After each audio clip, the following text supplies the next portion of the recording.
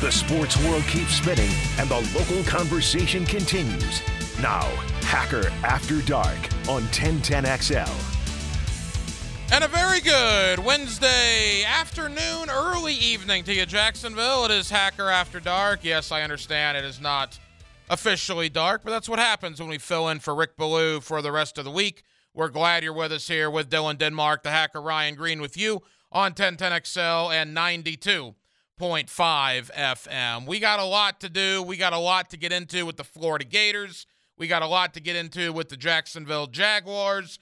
We got a lot to get into in the world of the National Football League. Let's begin with the guest lineup. It looks like this. Coming up in about 20 minutes, Steve Palazzolo of Pro Football Focus. He is one of their main NFL guys on PFF.com. We'll kind of set the blueprint for the Jacksonville Jaguars. Free agency, Evan Ingram, Jawan Taylor, Arden Key. What do the Jaguars need to do? And we'll look around the AFC South a little bit. A brand new head coach in Houston, a brand new head coach in Indianapolis, and a brand new general manager in Tennessee and Rand Carthon, who, if you've seen today, the Titans are cutting guys left and right. Taylor Lewan shown the door. Robert Woods shown the door. Zach Cunningham shown the door. And Randy Bullock, the kicker. So the Titans have been very busy today in cutting a lot of their veteran players. We'll get into all that with Steve Palazzolo of Pro Football Focus. Coming up at about 6:45,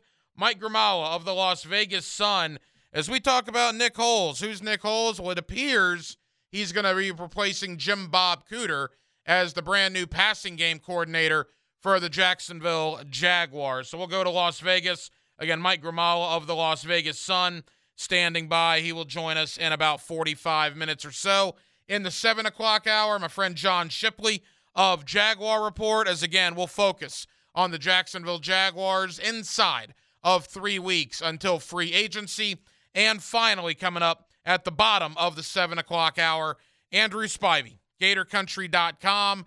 And that is actually where we are going to begin with the Patrick Toney news. The defensive coordinator, the up-and-coming DC in Gainesville, ups and leaves in the middle of the night to go out to the Arizona Cardinals. With that, every night here on Hacker After Dark, we do give you a big deal of the night. And Dylan Denmark, let's do that right now. Time now for the big deal of the night. What's the big deal? What is the big deal? No big deal. It is a big deal. On Hacker After Dark. All right, so the big deal tonight is very Florida Gator related. There are a couple of really interesting things. One having to do with Patrick Toney, the other having to do with Anthony Richardson. Let's begin with Patrick Toney. Florida Gators last night, Patrick Toney takes the job, an assistant job, an analyst job with the Arizona Cardinals. Well, where did this come from? On February the 22nd, why is Patrick Toney, a guy who came from Louisiana with Billy Napier, a guy who's only, 32, I believe, years of age, a guy by all indications is an absolutely terrific recruiter. I've been told locally that he kind of stood out in the recruiting game. People liked him here in Jacksonville when it came to the recruiting game. Why does this guy just decide to leave 10 days before spring football? Is it as simple as Jonathan Gannon gets the job in Arizona as the head coach, reaches out to Patrick Toney? Yeah, maybe it is that simple, or maybe it's a little more complex than that.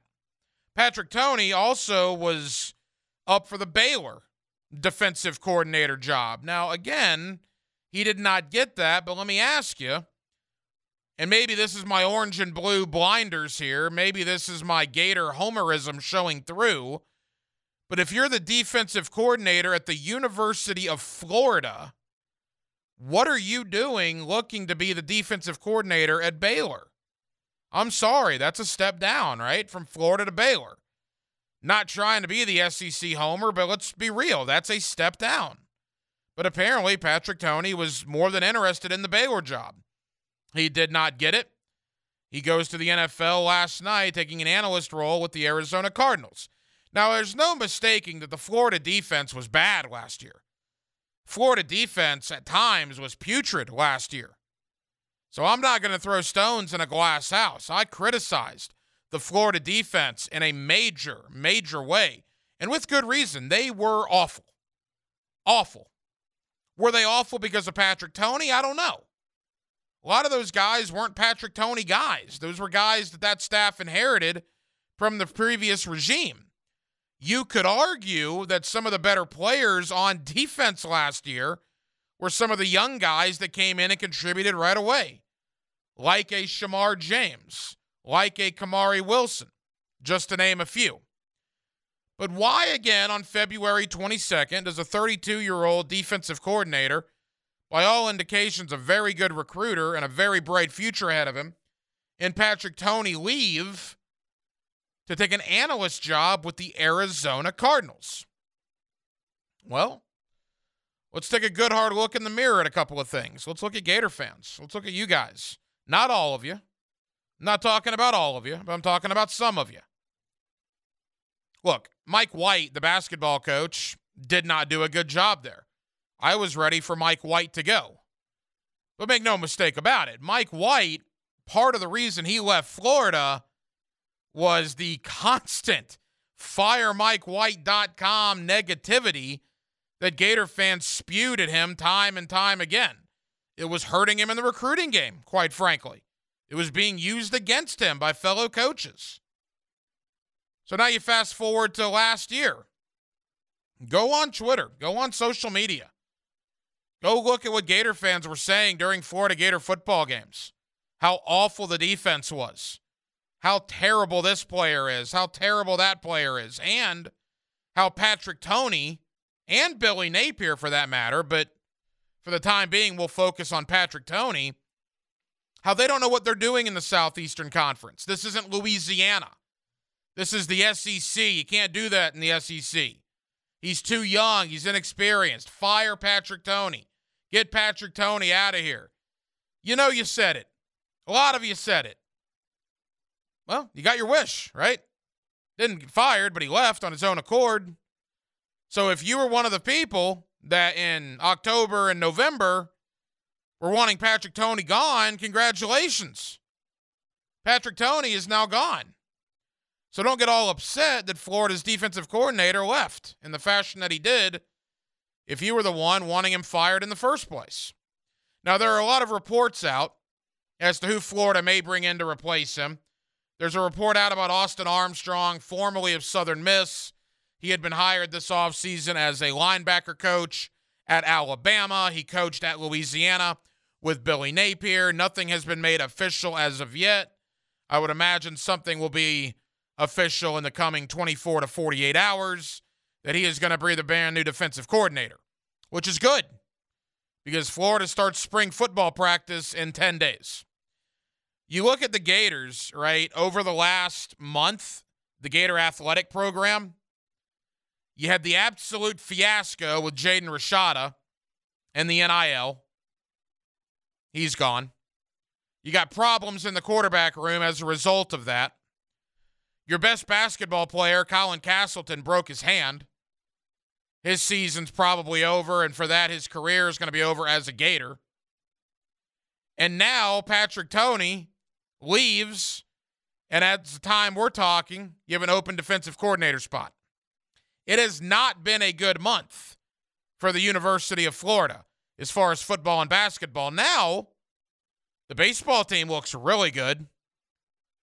Apparently, Gator softball is also really good. So there are some things to be excited about, but Florida just needs some good news. Florida needs something positive to happen. Been a lot of negativity surrounding football and that injury to Colin Castleton. By the way, the Gators play Kentucky tonight. I told you last night, based on what I saw against Arkansas over the weekend, I'm not sure the Gator basketball team wins another game. I will never go as far as to say a collegiate athlete or athletes quit.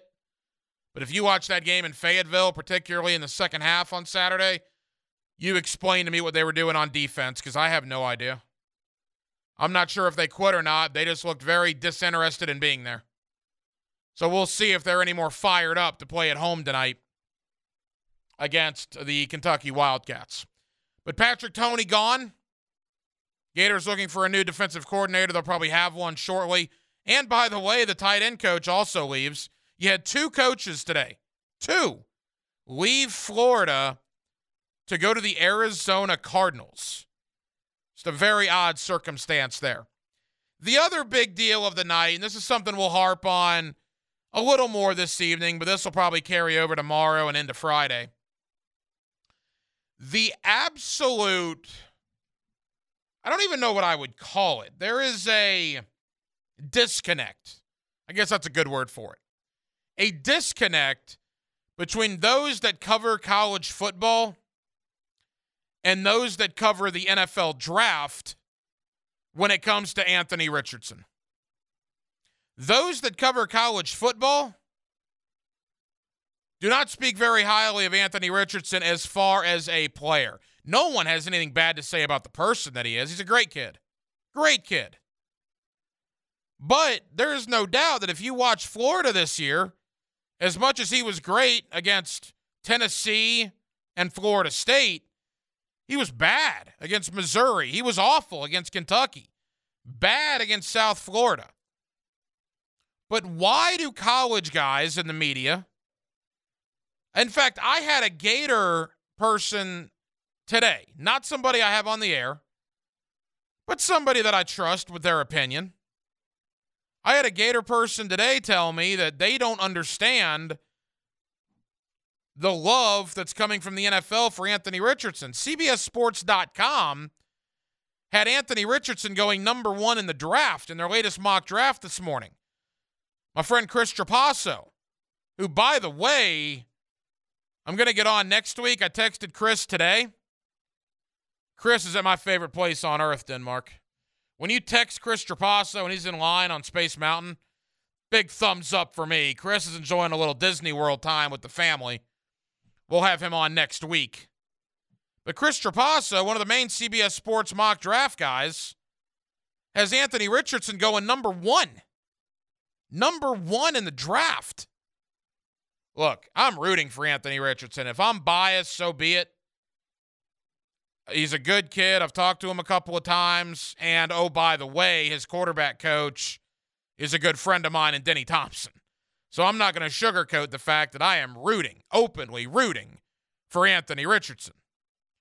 Would I take him number 1 in the draft? Not even close. Not even close. And all these NFL draft guys that are drooling over him will continue to drool over him at the combine. He's going to go to Indy and he's going to go nuts. That athleticism, he's going to go absolutely nuts. And after the combine, he will probably be in the top 10, maybe top 5 of a lot of mock drafts. But yet you talk to those that covered him in college, ESPN, Saturday Down South, CBS, even some folks over in Gainesville, they don't understand the love for Anthony Richardson when it comes to projecting him as a top 10 pick in the draft. There is a clear disconnect. And it's fascinating to see who's going to be wrong and who's going to be right. You look at the athleticism, you look at the sheer body type, everything Anthony Richardson has going for him, and I would imagine there is not an NFL guy going that doesn't think they can mold that young man into the next big thing in the NFL. But a lot of college guys will tell you, college guys that cover the game, it won't be that easy. Anthony Richardson started 1 year in college. 1 year. He has 13 starts under his belt. 13. He won 6 of those games. He did not complete a high percentage. He was bad in half of his starts. You see the raw talent, and that's what NFL folks are drooling over.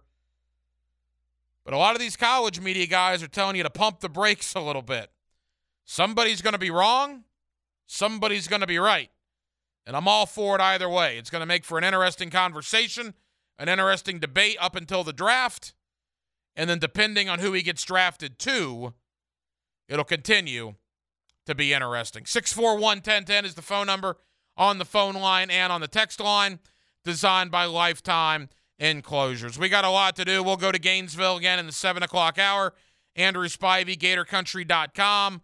We'll talk more on Patrick Toney's departure from the University of Florida. Coming up next, we are 19 days away from NFL free agency. 19 days. Less than 3 weeks. Evan Engram, Jawan Taylor, Arden Key. Big moves in the AFC South being made today. The Titans cut 4 guys. The Texans and the Colts have brand new head coaches. Let's talk about all of it. Steve Palazzolo, one of the main guys for PFF, Pro Football Focus. It's one of my favorite websites. Love having Steve Palazzolo on with us here on Hacker After Dark, and he joins us next. A Wednesday evening in the city of Jacksonville with Dylan Denmark. The Hacker Ryan Green with you. Glad you're with us. It's Hacker After Dark on 1010XL and 92.5 FM. Another interview on the Farah and Farah phone line, brought to you by the accident attorneys at Farah and Farah. Back here on 1010XL and 92.5 FM in the city of Jacksonville.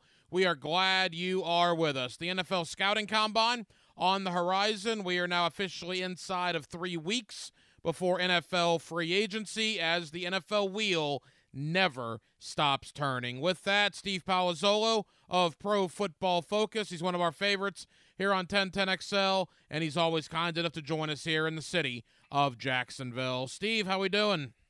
Doing great. Thanks for having me. Hey, Steve, always appreciate the time. The last time you and I talked, I believe the Monday after the Jaguar-Dallas game, what a game that was, and Jacksonville would then go on to rattle off 4 more wins in a row, including winning the division and having the 3rd largest comeback in NFL postseason history.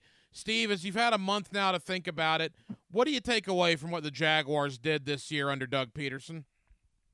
Well, yeah, I mean, obviously it was an awesome run down the stretch there. And, you know, it obviously also coincided with Trevor Lawrence starting to look like the star that Jags fans were hoping for. So, I mean, that's the story of the season, right? Is you get away from Urban Meyer. And I think the further you got away from just an ugly 2021 season, you start to see the fingerprints of Doug Peterson on the roster and the team, and you start to see the rise to stardom for Trevor Lawrence, right? He had some of those high-end games that were, just kind of put him in a different echelon, and he had already had that by the last time we talked with in the Dallas game, but he carried it through. So I think that's the big takeaway, is those foundational pieces of Trevor Lawrence, and some of the offseason signings and draft picks, starting to see all of that come together. It was nice that they got to get into the playoffs, get a nice playoff win, but I don't even think coming into the year the goal was 2022. It was setting everything up for 23 and beyond, and I think the Jags certainly show that they're well set up for the future. Yeah, I certainly think they're a year ahead of schedule, and then not only Trevor Lawrence, as you mentioned, but I go back to Doug Peterson. I know he didn't win Coach of the Year. It went to Brian Daboll. I have my own personal thoughts on that. I don't think anybody inherited a worse situation, both in the locker room and on the field, than Doug Peterson did. He had a lot of cleaning up to do. He even used the word healing, Steve, when he got here, based on what happened under Urban Meyer. And I thought Doug Peterson did a borderline masterful job with the Jaguar organization in 2022. Yeah, I've talked to others who use that same word of healing. I mean, that's how bad it was in 2021. So I think with the coach of the year, it's usually, hey, what were the expectations for this team? So I get it as far as Daboll getting in and all that stuff.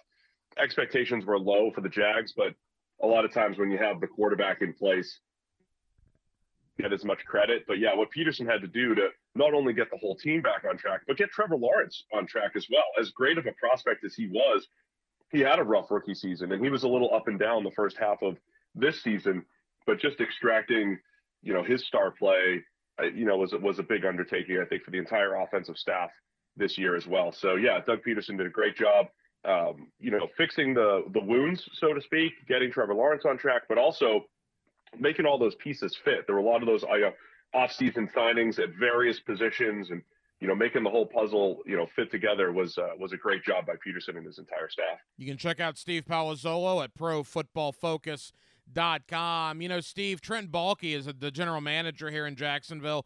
I got to give him a ton of credit, too. Look, you don't want to build your team via free agency, but in Jacksonville's case, they almost had to do that a year ago.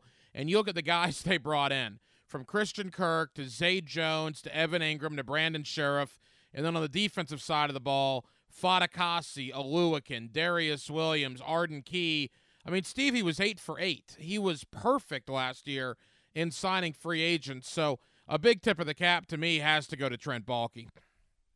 Yeah, I think when you talk about team building, there's the various different ways that you can attack it. I think the Jags have built through the draft for the most part over the last couple of years, and then they did go the free agency route. Again, you mentioned all those players at various positions, right? It wasn't just, hey, we're going to grab, multiple offensive linemen or multiple receivers. They had to stitch holes up and down that roster, and I think they did that and then complementing that with draft picks. So, the question last year at this time was the price. The price for a Christian Kirk, the price for some of these players, and I think the price is going to continue to look better as the years go on and the cap goes up. But regardless, those were moves to improve the team, and you saw that on the field, especially with guys like Christian Kirk, where they had a plan for him as well, a plan for using Christian Kirk and his skill set. And I think that's the biggest thing. It's not just bringing in players, it's pairing that with the coaching staff, making sure you're getting the most out of those players. And I thought it was definitely an excellent year one return for that free agent class.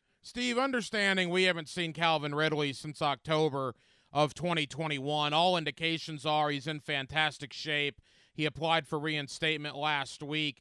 If it's 75 or 80% of what Calvin Ridley was in Atlanta in 2021, what could he provide to this Jaguar offense? I mean, my biggest focus this offseason for the Jags would be playmakers, would be receivers, tight ends, the whole deal. Ridley's one of those already, on the roster. I think the question's going to be, do the Jags need one of those traditional X receivers, right? That guy that's going to, win against press, win against man coverage. I don't know if Ridley's that guy. When he became the guy in Atlanta, it didn't go as well when he didn't have Julio Jones as a complement. But I love Ridley as a part of the entire mix. He's an excellent route runner. At his best, he'll run the short, intermediate route tree extremely well. He's not a deep speed type of guy, but he gets open, right? You want receivers who get open. Pair that with Christian Kirk. Pair that with, an ideal scenario is probably getting as close to a wide receiver one as possible, whether that's through trade, whether that's hitting on someone in the draft, which, might not be available in the draft, but, continuing to add resources there. I think Ridley is just a good outside receiver that gets open.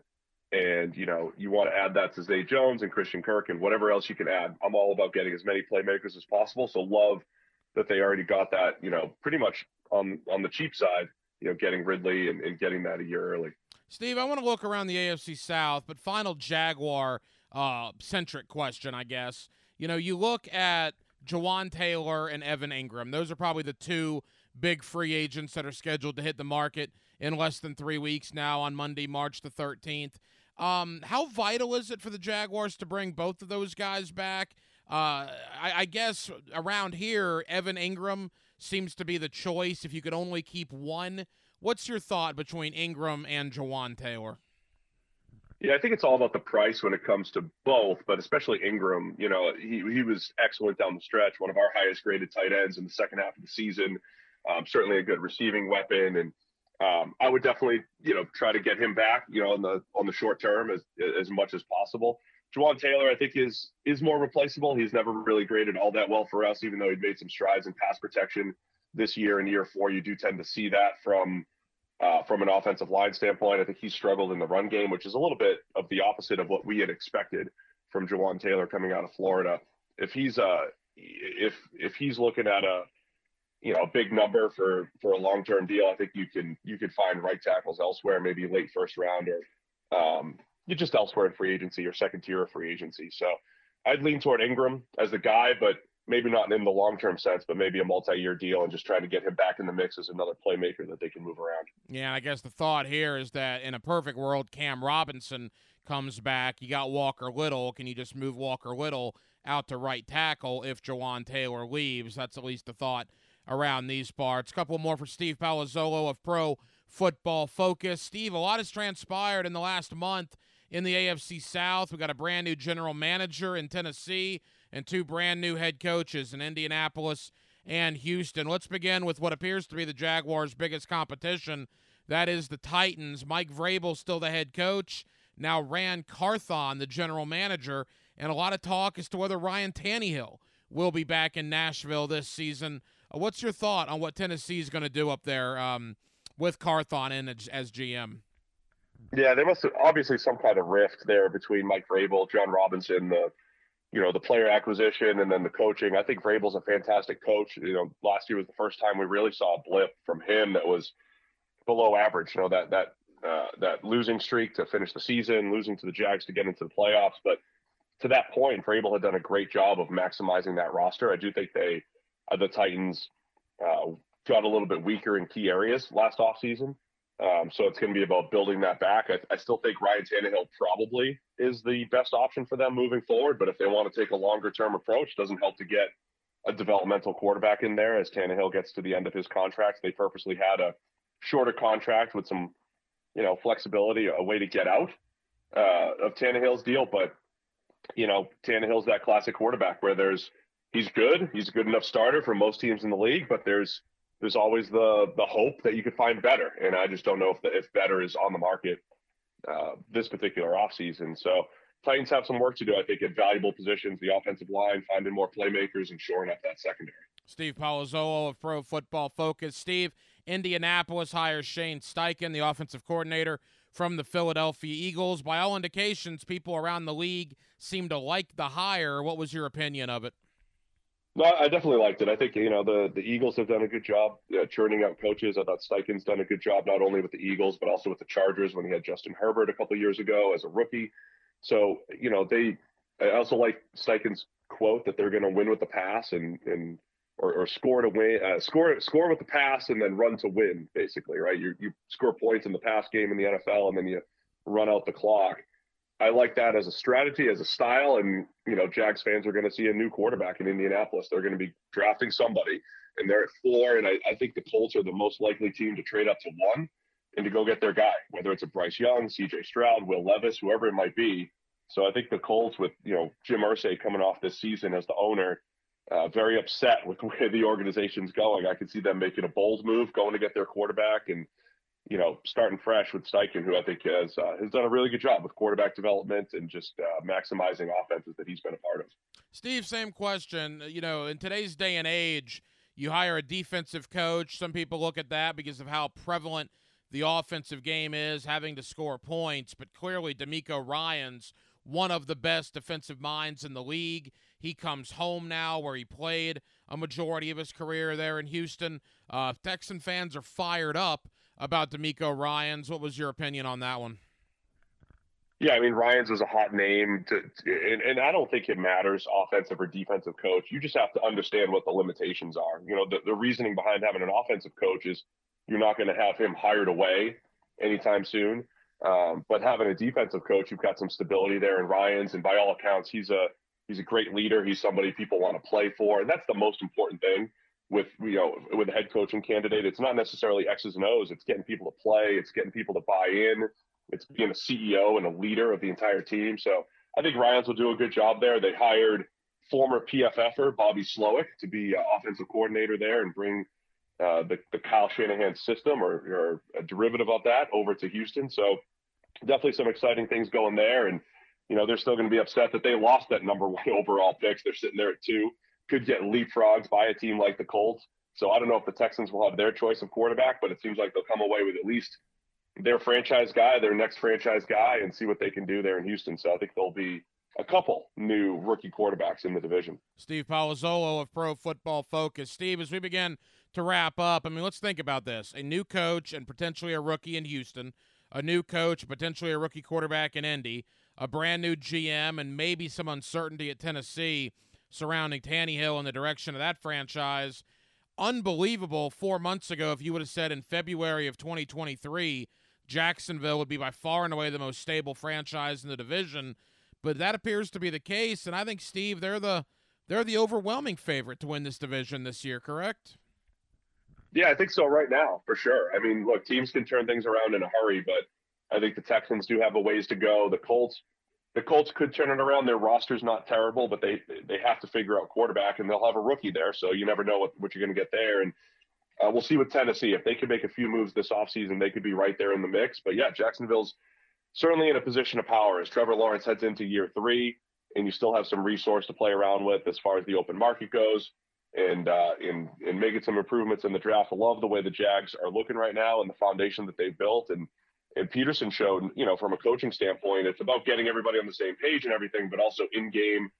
I thought he did a great job in the Chargers game, adjusting to that slow start, keeping the team focused, and changing the game plan when needed. So all of that stuff, I think, bodes well for the Jags going forward. Steve, final question. Last offseason, we saw Hall of Famers switching rosters almost every day, from Devontae Adams to Matt Ryan to Russell Wilson, Tyreek Hill. I mean, you name it. It was Khalil Mack. It was crazy. I don't think we're going to see that necessarily this year, but the two big ones that everybody's talking about 3 weeks out from the league calendar, Lamar Jackson in Baltimore, and assuming Aaron Rodgers is back from his darkness retreat, what's going to happen to him in Green Bay? Do you see any movement with Lamar Jackson or Aaron Rodgers in the next month? Aaron Rodgers, I'm guessing yes. Maybe it's the Raiders, maybe it's the Jets, but I think he'll be on the move, I believe. Who the heck knows, though? Good luck trying to predict what Aaron Rodgers is going to do. And the closer we get, to March, the more I'm thinking Lamar Jackson could be, franchised by the Ravens and then potentially traded. All these QB needy teams, some of the teams that are drafting in the top 10, the Ravens might want to go that route and trade Lamar Jackson. I think it's one of the stories of the offseason. He doesn't have an agent. He's negotiating for himself. It's going to be a tricky one if the Ravens try to go year to year, if they don't want to lock him up long term and they get hung up on guaranteed money or whatever it might be. So the longer it goes, the more I'm thinking maybe Lamar Jackson ends up moving, and the Ravens will have a fascinating decision to make, getting first-round picks back, where they go at quarterback, and how they rebuild their roster, because they have a good, strong roster, and maybe they want to go rookie quarterback instead of a long-term quarterback. So I think Rodgers definitely on the move. Lamar, maybe 50-50 at this point, but more likely as we get closer to the deadlines. Steve, I always encourage people here in Jacksonville to go check out Pro Football Focus. Absolutely love what you guys do there. What can the good folks here in Jacksonville expect when they head over to PFF.com? So first off, my podcast, PFF NFL Podcast, that's where we get in depth on all these discussions. We're going to try to go team by team coming up here and, give everybody an off-season plan, free agency and the draft, and then PFF.com, all the best draft advice or draft guides out there, draft breakdowns, and during the season, fantasy, gambling, whatever you're looking for. Steve Palazzolo of Pro Football Focus. Steve, know you're very busy, man. Thank you for the time. We'll talk again soon. Yep, thanks for having me. There you go, Steve Palazzolo of PFF.com. Always appreciate him hopping on board here on Hacker After Dark. And, yeah, you look at that division, man. I mean, it's not rocket science. You're going to have a first-year head coach and more than likely a rookie quarterback in Houston. You're going to likely have the same exact scenario in Indianapolis, right? A rookie head coach and a rookie quarterback. Shane Steichen and potentially C.J. Stroud. In Houston, DeMeco Ryans, potentially Bryce Young. And then in Tennessee, yeah, you got Mike Vrabel. We still don't really know yet about their quarterback. We assume Ryan Tannehill. But as we mentioned earlier today, the Titans have started a purge of their roster. Taylor Lewan, cut. Zach Cunningham, cut. Robert Woods, cut. And their kicker, Randy Bullock, cut. I thought it was interesting. Robert Woods today, moments after he was cut, tweeted out one word. The word was free. So it's very clear that you know Robert Woods' thoughts on his time in Nashville. I guess it wasn't exactly the most enjoyable once he was traded there from the Los Angeles Rams. There has been a little bit of turnover for Jacksonville. Chris Jackson, the wide receiver coach, gone. They bring in Chad Hall from Buffalo to replace him. We find out on Monday of this week that Jim Bob Cooter on his way to Indianapolis to join Shane Steichen's staff as the offensive coordinator up there. So the passing game coordinator spot is open here in Jacksonville. Mia O'Brien of 1010XL earlier today tweeted out that Nick Holes appears to be the guy that's going to land that job. He has been with the Raider organization last year. He spent time with UNLV as their offensive coordinator. Now, let me give you two things here. Number one, I will go ahead and tell you that Mike Grimala of the Las Vegas Sun, who covers UNLV, he's going to join us in less than 10 minutes. And we're going to find out as much as we can about Nick Holes, who apparently is going to be the new passing game coordinator here in Jacksonville. Mike is the guy that was willing to come on and talk about Nick Holes. But doing this as long as I've done it, you have people in every NFL market or any big-time market. I mean, you've been doing it 20 years. You need people, right?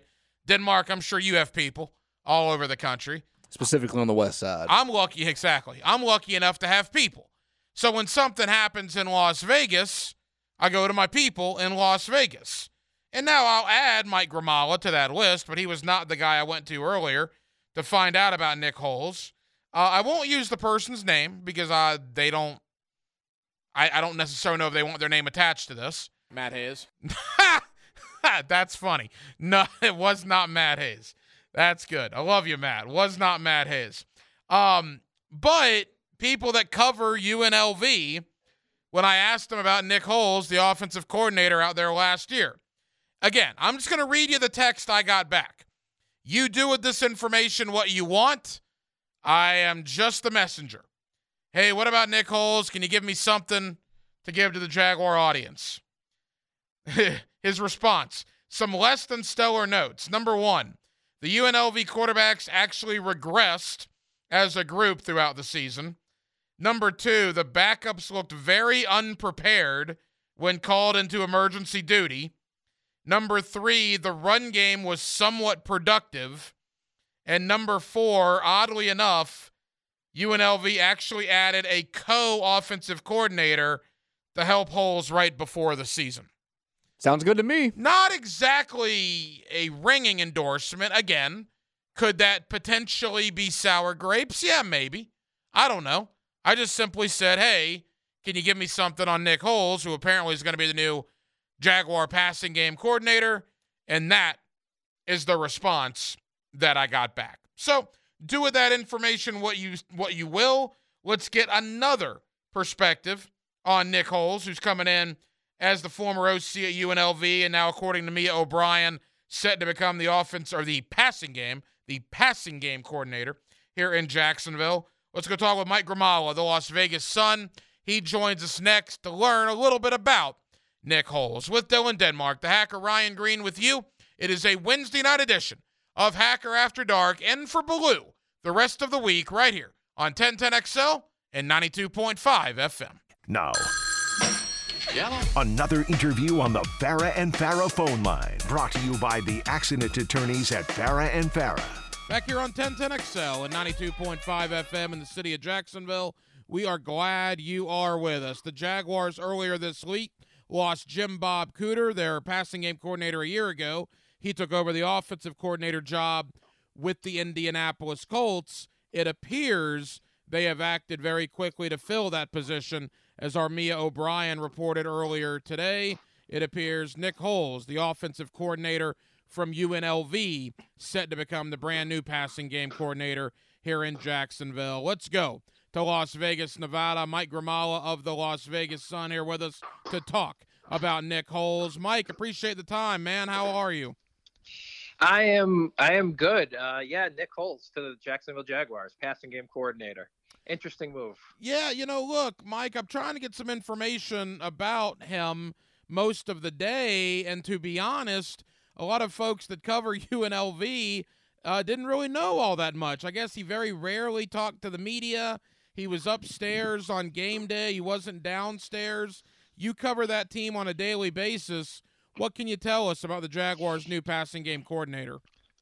Well, yeah, he kind of held the lowest profile position on that entire coaching staff because the head coach that he worked under, Marcus Arroyo, was an offensive guy. He had been an offensive coordinator at Oregon, and the head coach was the one who, designed the playbook, set the strategy, called the plays, ran the offense. So anything offensive related, you want to talk to the head coach. You want to interview the head coach. That's who you're asking about it. So Nick Holes kind of under the radar during his 1 year at UNLV. So it doesn't surprise me that there's not a whole lot of info out there about him. Well, what was interesting and what I've gathered, again, I did not know a lot about Nick Holes this morning, so this is hours of research that I've done.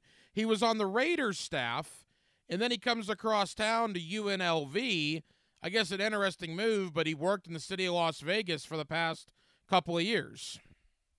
Yeah, he's been a long time offensive staffer with the Raiders, and I would assume that during the interview process with the Jaguars that, that was the focus of the interview process, with his time with the Raiders, his role there, and his time in the NFL. I'm not sure how much of that interview was focused on his year at UNLV or how much that played a role in him getting this job.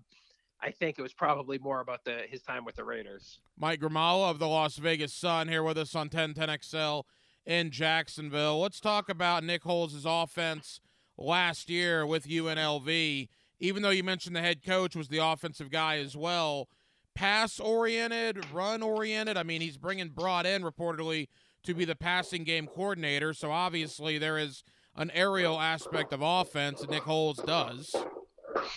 Yeah, it was the offense that they ran at UNLV was sort of, power run, but based off of the pass first. They wanted to run route combinations downfield, open those intermediate windows, hit those receivers on the run and try to get chunk plays that way. And once the defense, backed off and respected that, then they'd hit you with the power running game and hit those lighter fronts. But yeah, so if that carries over, and again, it's tough to separate, Holes' influence from Marcus Arroyo, the head coach, who was the guy who designed it all. But based on what we saw at UNLV, intermediate passing game, try to hit those deep crossers, deep overs, hit those receivers on the run, and try to get big plays that way. So if I had to guess at a philosophy that he holds, it would be that.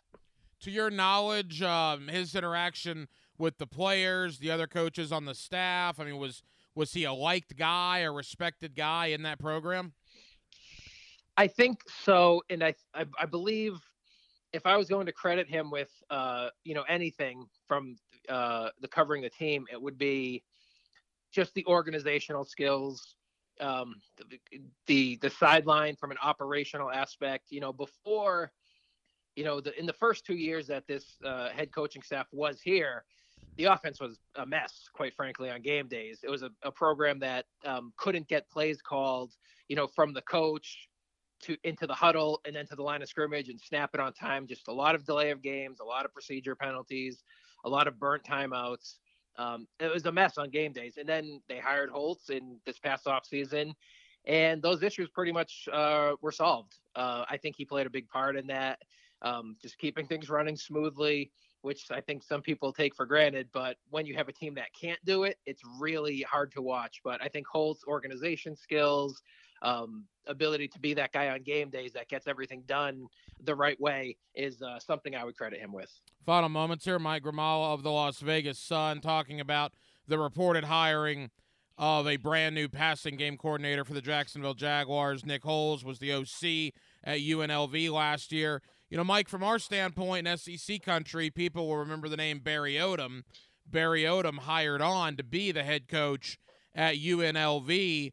Was Holes in the plans? I mean, was this a surprise that the OC is leaving here late in February to reportedly come to the NFL? No, well, Odom came in and he took a big swing at offensive coordinator. Like Odom, as you probably know, is a defensive guy, and his first hire, he hired Bobby Petrino to be his offensive coordinator at UNLV, which is a big swing. And then Petrino accepted the job, and then just a few days later left for another job at Texas A&M to be the OC there. And then with another opening, Odom again took a big swing, which was he hired sort of a gadget offensive coordinator. They're going to run this radical option, deep passing game. So I think he's got an idea of what he wants to do on offense. He wants to swing for the fences. I'm not sure Nick Holes was ever in consideration to sort of be one of those guys. They only kept one guy when the previous coaching staff got fired. It was the tight ends coach. They didn't keep anyone else. So I don't think Holes was ever a consideration to remain because they're going in a different direction. But I don't think that's so much of a I wouldn't hold that against him. I mean, this offense was really bad before he got here. He was here for 1 year. It was sort of a sinking ship. It's a tough spot for him to be in. The whole staff basically got fired. I think he acquitted himself better than most everyone else on that coaching staff.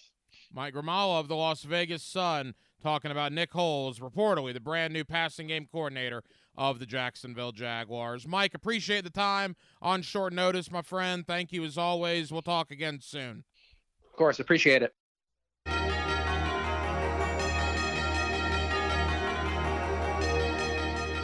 Hacker After Dark on 1010XL. 7 o'clock hour has arrived. 1 hour down, 1 hour to go here on Hacker After Dark. And for Blue the rest of the week, we're with you until 8 o'clock tonight. Coming up next, in about 10 or 15 minutes, we will talk John Shipley, Jaguar Report, about the Jaguar offseason, 19 days prior to the start of NFL free agency. And at the bottom of the 7 o'clock hour, Andrew Spivey, GatorCountry.com, about everything going on at the University of Florida, including defensive coordinator Patrick Toney leaving the Gators last night, taking a job with the Arizona Cardinals. A lot of NFL news going on as, again, inside of 3 weeks till the league calendar begins. We'll start up in Nashville tonight. Titans were way over the salary cap, and in the span of about 2 hours, Tennessee cut over $30 million off of their cap. They cut Taylor Lewan, longtime offensive tackle for the Tennessee Titans. I believe he spent 9 years up there as Tennessee's left tackle. They cut their kicker, Randy Bullock. They also cut linebacker Zach Cunningham and wide receiver Robert Woods. Now let's honestly think about what Tennessee did today. Lewan got hurt at the early part of the year, didn't play very much.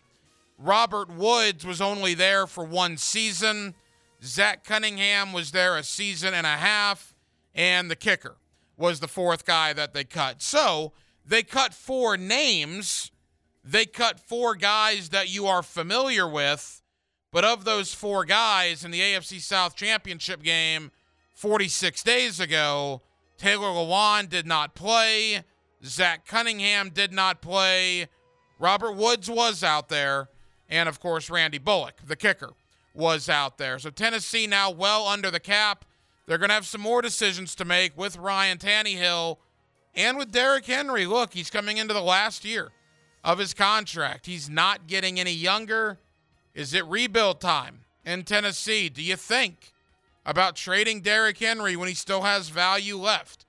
Look, I know Derrick Henry is great. Derrick Henry is a borderline Hall of Famer. Derrick Henry's been one of, if not the best running backs in football for the last 5 years. But I don't care who you are. All those carries catch up with you. The guy's not 24 anymore. So who knows if Derrick Henry is still at the prime of his career or if that arrow will eventually start pointing downward. Other news around the National Football League today. You see this in Baltimore? Willie Taggart. Yeah, that Willie Taggart. Hired to the staff of the Baltimore Ravens. You know, we spend so much time, because most people think we're Gator homers here on 1010XL. As I tell you repeatedly, I'm an objective broadcast journalist. I don't consider myself a Gator homer at all. But we do spend a lot of time about how do Gator fans feel about Ron Zook, or how do they feel about Jim Butterteeth McElwain, or how do they feel about, Will Muschamp? How do they feel about Urban? I have always liked Florida State. Yeah, look, we don't spend near enough time talking about Florida State. So now I'm having a one-on-one conversation with you, the Garnet and Gold, here in the city of Jacksonville. How do you feel about Willie Taggart? Is there venom towards Willie Taggart? Did he inherit an impossible situation coming in after Jimbo Fisher? Obviously, it took Mike Norvell 2 years after Willie to right the ship in Tallahassee. Willie Taggart left Florida State, went down to Florida Atlantic. It didn't work out for him there either, but he gets a fresh start now in the National Football League with the Baltimore Ravens. I never had any problem with Willie Taggart. The guy was always nice to me. I was always nice enough to come on the radio station was gracious with his time. I'm just curious how Florida State fans, years removed from the very short 21-game tenure of Willie Taggart, how you feel about him as a coach. The franchise tag. The window to put the franchise tag is open right now. It opened yesterday. It will roll on until Tuesday, March 7th. We will then have 6 days to decompress before free agency officially begins on Monday, March the 13th. Rumors out of Washington. Daron Payne, the big defensive tackle, is going to get the franchise tag put on him. Arguably a top 5 free agent to be in this class. It is no surprise that apparently Washington is going to protect themselves and eventually in the next 12 days place the franchise tag on Daron Payne. Speaking of Washington, I've been talking to some folks up in Washington. In fact, Ryan Fowler of the Draft Network is going to join us tomorrow night here on Hacker After Dark. His previous beat before the Draft Network was with the Washington football team, now the Commanders. Talking about Eric Bieniemy. Eric Bieniemy leaves Kansas City to go to Washington. The thought is, at least in talking to Ryan, that Ron Rivera is not long for that job. There's even talk 2023 potentially could be Ron Rivera's last year in Washington. And is Eric Bieniemy now essentially the coach in waiting? Was that part of the draw to leave Kansas City and to come to Washington with the knowledge that Ron Rivera will not be there too much longer? And when Ron Rivera retires, Eric Bieniemy will step in to that job. I don't know if you saw this yesterday. LaShawn McCoy, primarily known about from his time in Buffalo and certainly Philadelphia, but he did end his career in Kansas City.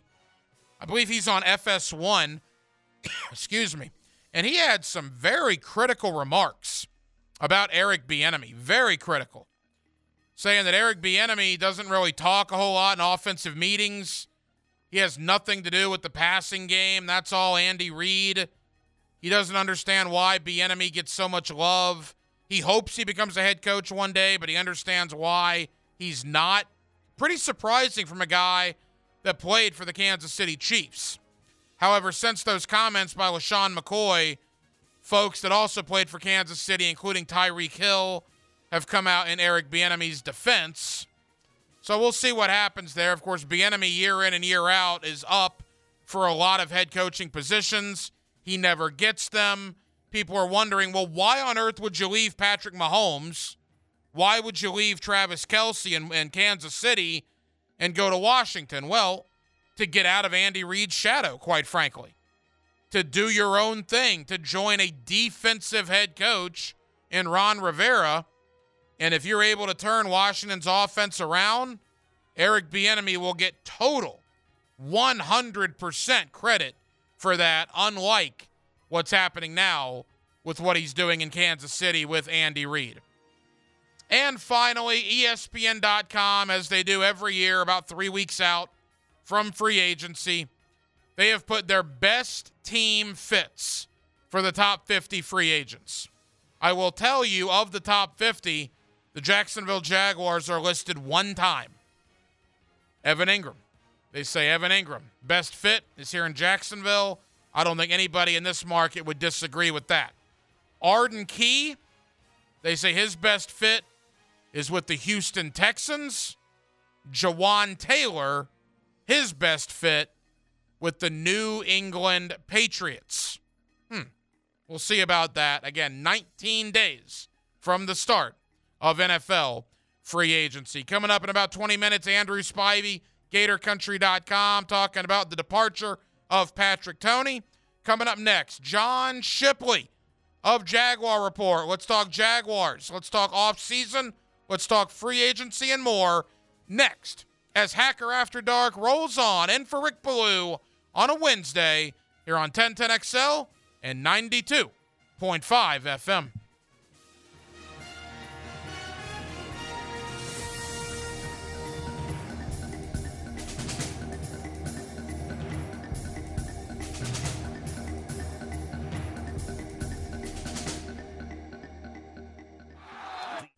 Back here on 1010XL and 92.5 FM in the city of Jacksonville, we are glad you are with us. Hard to believe free agency inside of 3 weeks away.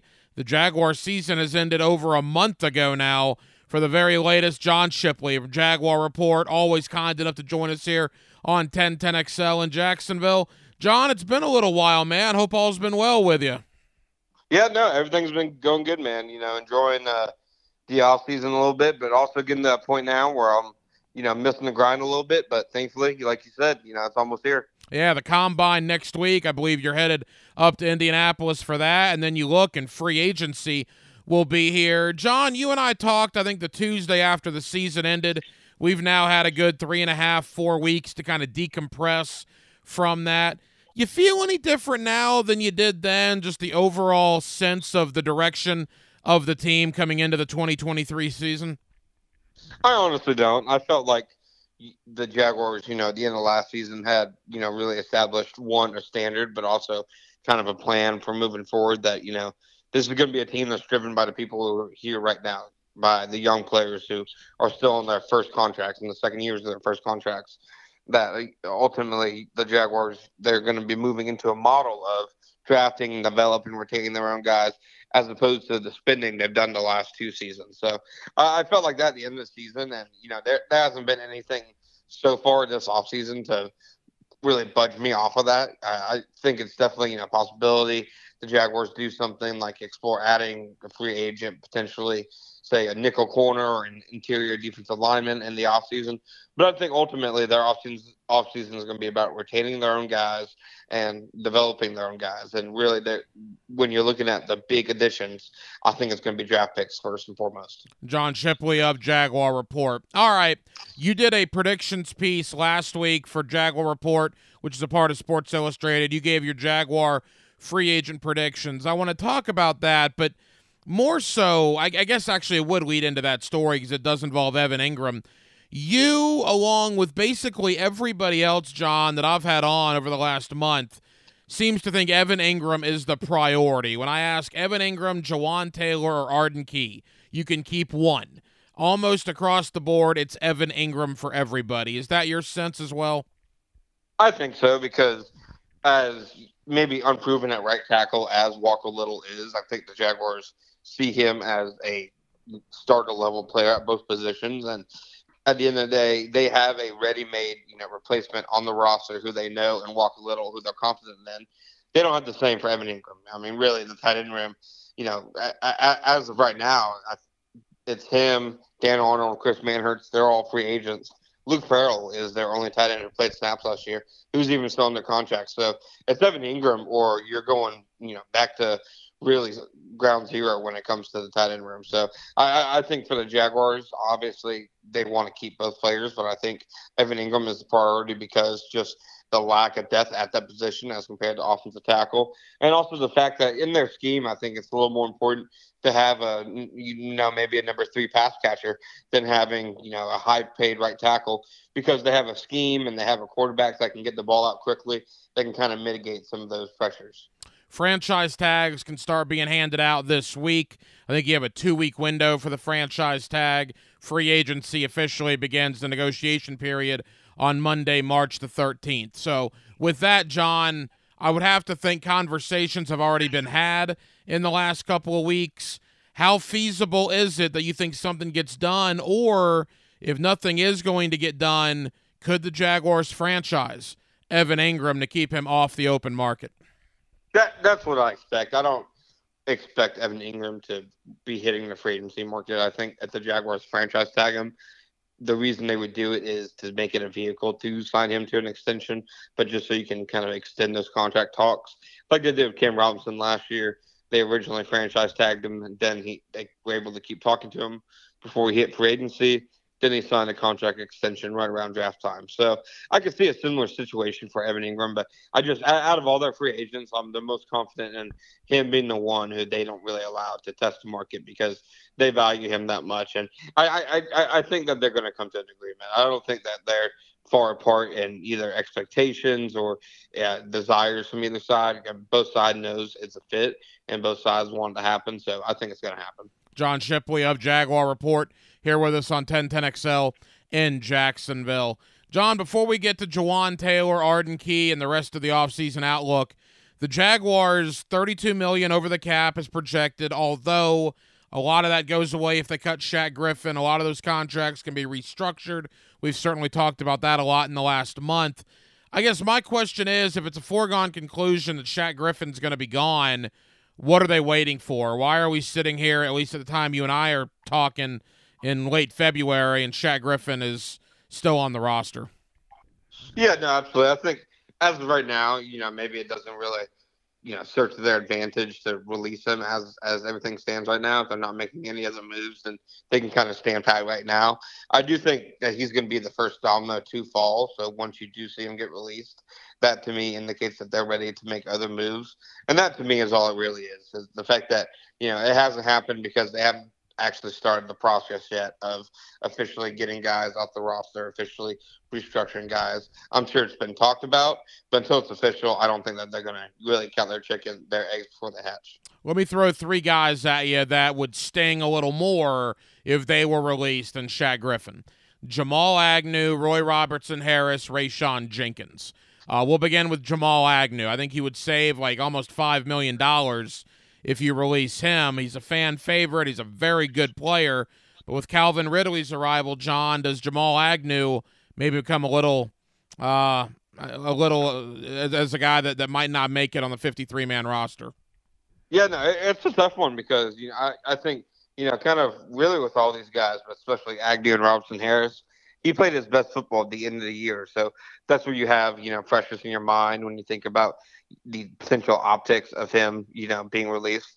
I think that if he stayed on the roster, he'd be set to make around, I'd say, a $5 million cap hit. So obviously one of the best returners in the game, but if the Jaguars, who are, strapped for cash right now, at least in terms of the cap situation, see paying their number 4 receiver $5 million as too much, I don't think that's anything anybody really disagree with. So I think he's going to stay, but it wouldn't surprise me if he's, somebody they look at to, make some savings. So my prediction is he stays, but I wouldn't put it at anything where I'm overly confident. The Roy Robertson Harris, Rayshawn Jenkins ones are interesting, John, because Halloween of last year, cut them. You save a bunch of money. They're not doing very much. And then all of a sudden, Rayshawn Jenkins and Roy Robertson Harris maybe were your two best defensive players towards the end of the year. I mean, they were vital into what the Jaguars did with that 6-game winning streak. How complicated could those get? Yeah, I think you hit the nail on the head that, Roy Robertson Harris especially, would have been an easier guy to really on paper release midway through the season. But over that final stretch of the games, I go back to the Los Angeles Chargers game where he had 4 tackles for loss, a sack, and a pass breakup. He was a critical part of their pass rush, their run defense. He stepped up when DeJuan Smoot was injured. And really the big thing with Robertson Harris is the fact that if you move on from him, you have DeJuan Smoot, who's a free agent, who you need to figure out. You have Arden Key, who's a free agent. Those are 2 other interior pass rushers. And then you have Corey Peters and Adam Gotsis as free agents. So that's a lot of interior snaps that you'd be missing. You'd probably, I would imagine, move interior defensive line to near number 1 on the needs list. So it's a tough one. But then you also look at how much money you would save and how much he's set to make. And the overall production for his price tag isn't there. So that is one that I think probably happens, but it's not one I think is one that, they'd be overly happy about. Yeah, it would sting, no question about it. What about Rayshawn Jenkins? Yeah, no, Rayshawn is somebody who I think last year, earned the chance to continue to play on his contract. Obviously, after his first season in Jacksonville, there were some, warranted questions about if he'd be able to produce at the level to warrant that deal. I thought last year he was their best defender overall, their most impactful defender. I think, you can argue for Tyson Campbell as well, obviously, Foye Oluokun, but I thought Rayshawn made the most game-changing plays most consistently week in and week out. So I think he's somebody who's earned the right to stay. But when you look at his contract, if you want to say add a void year or potentially, convert his money into a signing bonus, then you engage in a contract with him for the next 2 years instead of just next year. So he's somebody who his situation to me is interesting to see if they restructure him. I don't know if you can afford to cut him after the year that he had.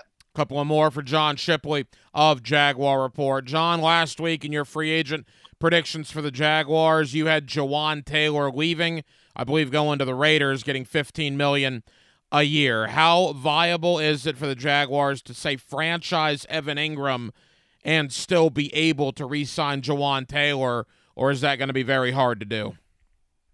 I don't think it'd be hard to do. I think if it's something that they saw as the best course of action for the future, that's something that it would definitely be possible to do. I'm just not sure if it's really the right business move when you have a ready-made cheap replacement to be spending that kind of money on a right tackle when you're already up against the cap, especially when you have to think about guys next year who are eligible for deals like Tyson Campbell, like Andre Cisco, like Trevor Lawrence. Eventually he's going to have to get paid. So I think Jawan has definitely earned a big payday. I just think the situation and the timing means it probably won't come in Jacksonville. And look, I agree with you that you put Walker Little to the right side. But is it that easy, John? I mean, the guy played left tackle in college. I know he played a little right tackle at the beginning of his career in Stanford. He comes in last year and is a very good replacement for Cam Robinson. Is it as easy as say, all right, Cam's back, Walker, you move to right and you won't miss a beat, or could it be more complicated than that? No, it's not that easy because he is a more natural left tackle. But I would also say that they were, Jawan Taylor injury away last year from, Walker having to play right tackle anyways. I want to say he did it for about 15 snaps against the Cowboys, and obviously small sample size, but he held his own against Micah Parsons and DeMarcus Lawrence in that game. So it's not as easy to say, okay, simply move to the right side. But he is at least somebody who has spent a whole training camp over there. He's been the swing tackle before, so I don't think he's at least starting from point zero. John, give us 60 seconds on Arden Key. That's always the third guy that people are talking about after Evan Ingram and after Jawan Taylor. Arden Key set to hit the market on Monday, March 13th. What are you hearing? What's your opinion on him as far as 2023? Yeah, no, I think Arden Key is somebody the Jaguars really want back. I know Key expressed it after the Chiefs game that he's somebody who he wants to be back, and I believe that he also said that he had discussions with Trent Baalke already. I think the Jaguars are a situation that, it makes sense for Key and it makes sense for them. They need as many interior rushers and even edge rushers as they can get, especially with Josh Allen entering kind of a bit of an unknown period with his future. And I think just everything Arden Key provided on and off the field last year, he proved that he's a fit in Jacksonville. I think that he has seen in his career that not every scheme, not every organization is going to be a fit for him and his skill set. So I think the fact that he produced here last year, it's somewhere where he enjoyed playing, I think will go a long way. And I think ultimately he'll come back to Jacksonville. Final moments, John Shipley of Jaguar Report, which is a part of Sports Illustrated. John, final Jaguar question, then I want to look at the division as we say goodbye. You mentioned free agency. Obviously, they're not going to spend gobs and gobs of money like they did last year. But if they do find some money when they release Shaq Griffin, they restructure some of these deals, if they let Jawan Taylor walk, in free agency, because we'll get to the draft in a couple of months, but in free agency, where do you think they would be best served in spending that money? Is there maybe either a guy or a position that they need to go out there and they need to target? I think ultimately along the interior defensive line is where you put some money in. I think, whether that's a guy like Sheldon Rankins, a guy like Draymond Jones, just somebody who can add to that interior pass rushing rotation. I mean, that was something the Jaguars had issues with last year, was collapsing the pocket and turning edge pressures into sacks. They were, I want to say, third or fourth in pressures, but they were among the bottom five in sacks last year. And I think a big reason for that is they didn't really have many guys on the inside who could consistently collapse the pocket. So I think ultimately if they're going to spend, that's somewhere that makes the most sense. John, final question. Since the last time you and I talked, we got two brand new head coaches in the AFC South. We also have a brand new general manager in the AFC South. Ran Carthon, the new GM in Tennessee. Of course, D'Amico Ryans, the new head coach in Houston, and Shane Steichen, the new head coach in Indianapolis. Who would have ever thought 6 months ago that the Jaguars would be the most stable team in the AFC South in February of 2023? But that is where we have landed. What's been your thought on everything that's transpired in the division over the last month? Yeah, no, I think the AFC South has become a much more interesting division, over the last month. I think D'Amico Ryans, obviously, anytime you hire a defensive head coach, you run into some risk, potentially your offensive coordinator getting poached. But as long as they hit the quarterback position and whoever they pick with the number 2 pick or trade up, I think D'Amico is going to end up being, a fantastic hire for them. He's a great leader. He's a great schemer. He's a great coach. The 49ers, they didn't have the top defense just because of their talent. They ran an excellent scheme. They had excellent adjustments week in and week out. And then Shane Steichen, I'm a little less impressed by his resume than I am with D'Amico's, but anytime you can add, a quarterback minded head coach, somebody who has had recent success at the position and as a play caller. You see what he did with Jalen Hurts, Justin Herbert.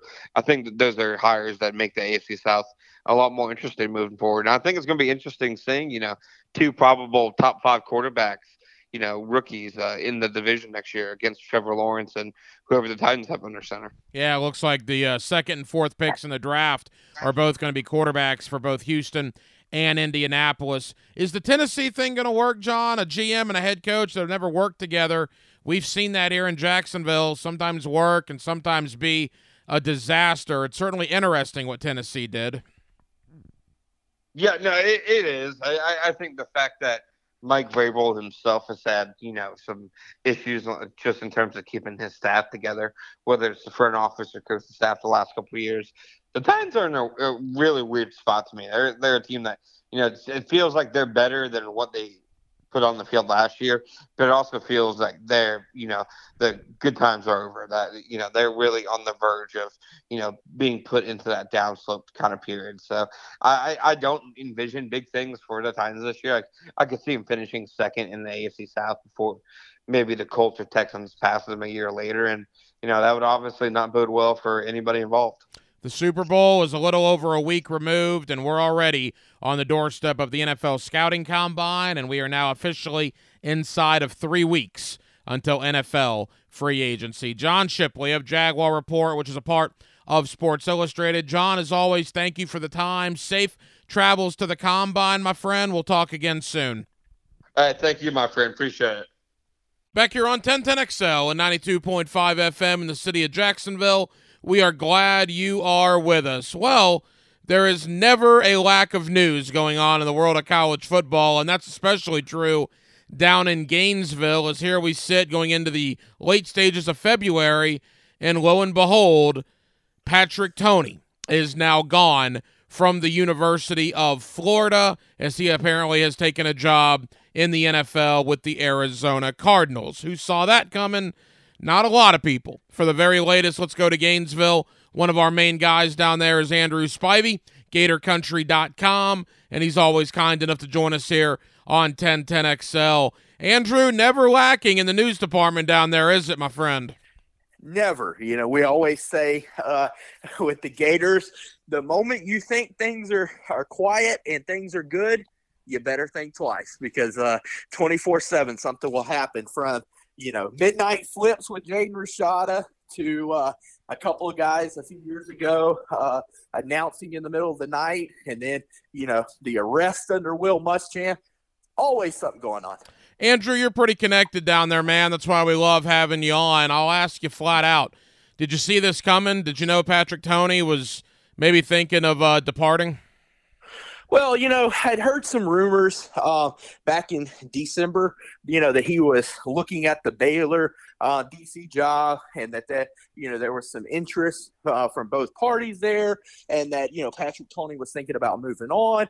Then he didn't get it, and things kind of died down a little bit.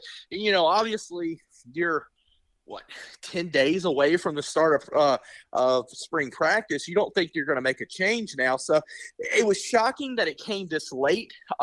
Was it shocking that he left? Maybe not. I just, after he didn't get the Baylor job and he stuck around through February, I kind of thought, okay, he's going to stay through this year. So a little bit surprising. Yeah. The thought about Patrick Toney, and correct me if I'm wrong, good young coach, good young recruiter. I think people say single-handedly got Florida a couple of their big signees the last couple of years since he arrived with Billy Napier.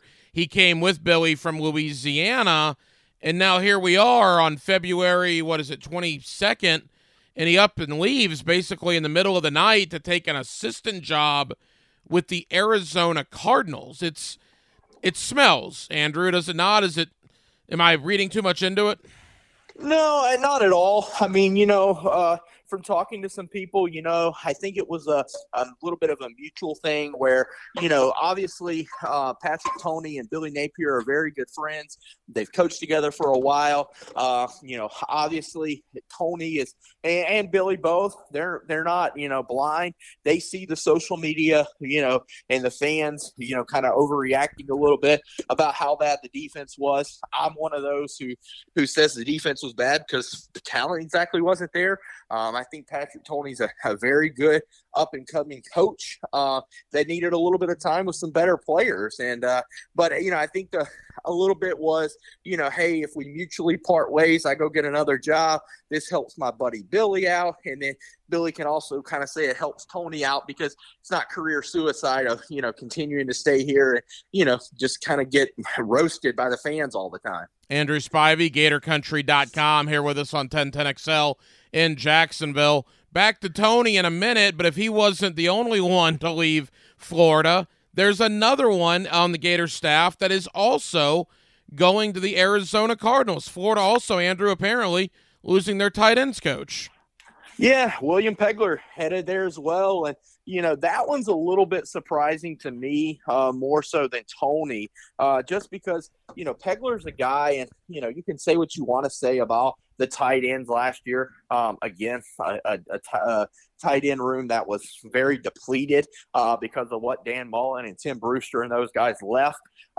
So you can't really judge it too much on that. Was known as a really good recruiter, recruited several guys from the state of Georgia, including guys like Bryce Thornton, and had several other key guys that he had recruited. So he was doing well there. So it's a little surprising that they moved on from him that he moved on so quick. But it's a tight ends coach in the NFL is a lot easier than being a tight ends coach in the college football nowadays, where you're not only recruiting your own guys, but you're recruiting high school guys, transfer portal guys, and everybody else. Andrew, you are very connected with the fans. I see on social media you have obviously the message boards there at Gator Country, which are very, very active. So you're not blind to this fact. Gator fans are worried. In the last month, you had the fiasco with Jaden Rashada and the NIL, and now your defensive coordinator in the middle of the night up and leaves to the Arizona Cardinals. I mean, I wouldn't call it panic necessarily, but there is certainly some trepidation from the fan base about what's going on down there in Gainesville. Is that trepidation warranted?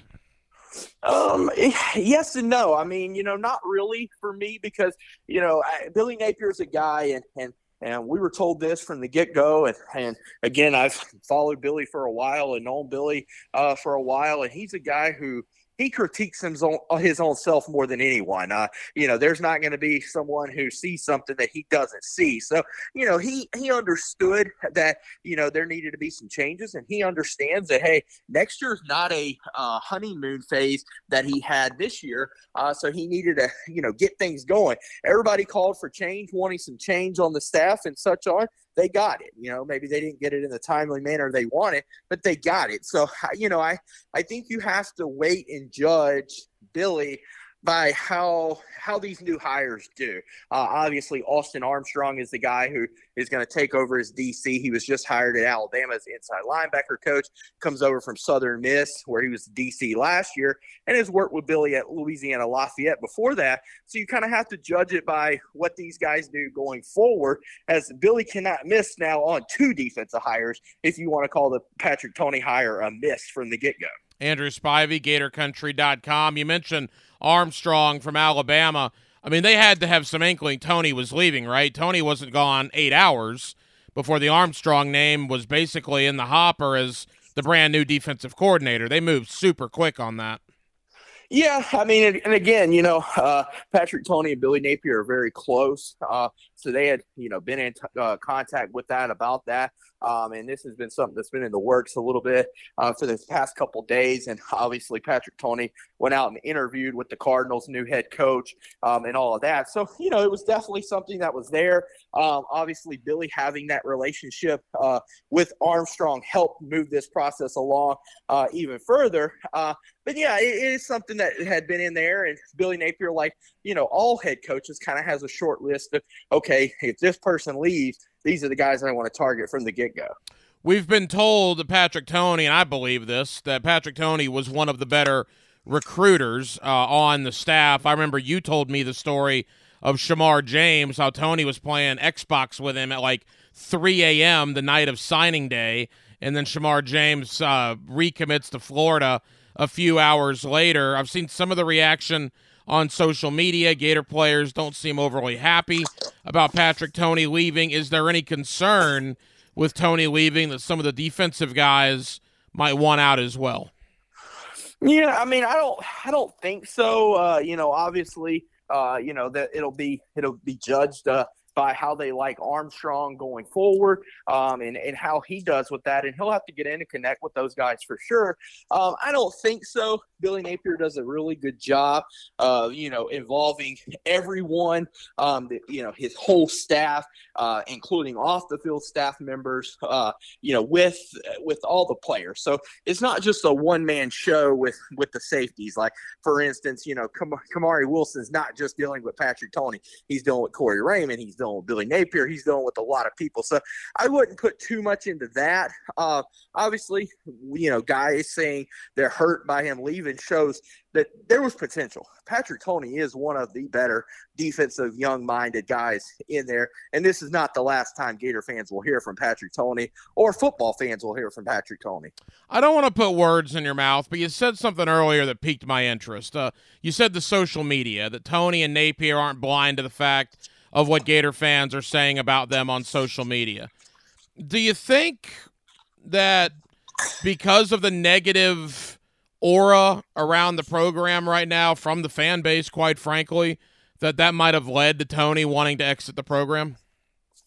Yeah, I mean, I don't think it's I don't think it helped by any means. When you see the fans, and obviously fans are letting them know on social media, writing to them, everything else, and there's some boosters same way that express that frustration. That I definitely think that Patrick Toney probably seen that and was like, man, what the heck, kind of thing, and and rightfully so. I mean, again, we're talking about a defense that is going to have maybe 2 players drafted, maybe 3 at the most drafted here in April at the NFL draft. That's not SEC material. So, I think that he was dealt a bad hand. The talent was not there. And I think that people needed to understand that. But either one of those guys, they seen the social media reactions, and I think it's best kind of for both parties a little bit in a way that everybody just kind of goes their separate ways. And, Billy has a chance to hire someone else. And hopefully this hire comes in with the talent Patrick Toney landed and has better success, and fans can get on board. Final moments, Andrew Spivey, GatorCountry.com. Andrew, Gator fans just need something good to think about, right? You lose Colin Castleton probably for the year with the broken hand. The Gator basketball team, I don't think, might win a game the rest of the year with how they looked against Arkansas. The Jaden Rashada situation, now Patrick Toney up and leaves in the middle of the night. I mean, give Florida fans here in Jacksonville some positivity about something right now, because they certainly need it. Softball and baseball are really good. Gymnastics is really good. And not only that, but spring practice starts here in about 10 days, and they'll get going, and you'll see a lot of positive from that, because it's all positive. You're going against each other. You can look at that as, okay, well, when the offense wins a practice, does that mean the defense sucks? When the defense wins, does that mean the offense sucks? We don't know. We'll see in September when they kick it off against Utah. But, I think that there's some positive things definitely going. Obviously, the NIL stuff is getting, worked out, and they're really trying to put a program in place to fix that. With spring practice going, they're doing pretty good into 2024 recruiting class with DJ Lagway already committed. So there's some positive things for sure. I'm one of those that says you can do everything you want to in recruiting. You can do everything you want to in spring practice. But at the end of the day, it's all about results in the fall. So for me, all of this is just talk. It's just filler time. Until the fall happens and this team goes out and proves that, they're a better football team, it's all just talk for me. Andrew, final question with spring ball right around the corner. Graham Mertz versus Jack Miller. Is there a competition for that spot? And do you expect, regardless of what happens in the spring, Florida will add somebody in the May portal? I expect them to add somebody in the May portal. And, I say this, and I mean this as no disrespect, but if it's really a battle, between those two quarterbacks after what we see in the Las Vegas Bowl, Florida's got some major problems. Obviously Graham Mertz is a guy who, needs to improve, needs to cut down on his turnovers, but much better quarterback, more experience. The guys seem to really like him in their offseason training with him. The coaches really like what he's done on the board. I don't think it's a competition. Obviously, when Billy Napier speaks, he'll say it's a competition out of respect for Jack Miller. But if this really comes down to a competition, then Florida fans have a long fall ahead of them. Andrew Spivey, GatorCountry.com. We encourage all Gator fans to go check out the great work at GatorCountry.com. Andrew, appreciate you joining us on short notice, my friend. Thank you very much. We'll talk again soon. Absolutely, man. We'll talk soon. And there you go, Andrew Spivey, GatorCountry.com, joining us tonight here on Hacker After Dark. Interesting times in Gainesville. There is no question about that, from the Jaden Rashada situation, the NIL fiasco a month ago, to Colin Castleton breaking his hand, essentially ending the Florida basketball season, to now Patrick Toney, an up-and-coming young defensive coach, a good recruiter by all indications, basically leaving in the middle of the night, right? Last night, agrees to go to the Arizona Cardinals. So we'll see what's happening down at the University of Florida. As Andrew said, spring football about 2 weeks away, the spring game towards the middle part of April. But, Gators could use some good news anytime soon. Hopefully they'll get some sooner rather than later. Well, that'll just about do it for what has been a very busy Wednesday night edition of Hacker After Dark. In for Rick Ballou the rest of the week. Thank you guys for hanging out with us tonight here on 1010XL and 92.5 FM. Thank you again to Andrew Spivey, GatorCountry.com. Thank you to my friend John Shipley of Jaguar Report, of course, a part of Sports Illustrated, talking Jaguars off season. Speaking of the Jacksonville Jaguars, we also had Steve Palazzolo on, Pro Football Focus, one of their main NFL writers. Love some PFF.com. Steve's a very busy man this time of year. We certainly appreciate him taking time out for us tonight here on Hacker After Dark. We'll be back tomorrow night on a Thursday, and we will do it all over again. Dylan Denmark was your producer tonight. Dylan, great job as always. I'm the Hacker Ryan Green. And Jacksonville, thank you for spending part of your Wednesday evening with us right here on Hacker After Dark on 1010XL and 92.5 FM. So for all of us here on HAD, have an absolutely terrific remainder of your Wednesday, and we will talk to you tomorrow night on a Thursday beginning at 6 o'clock. Until then, good night, Jacksonville.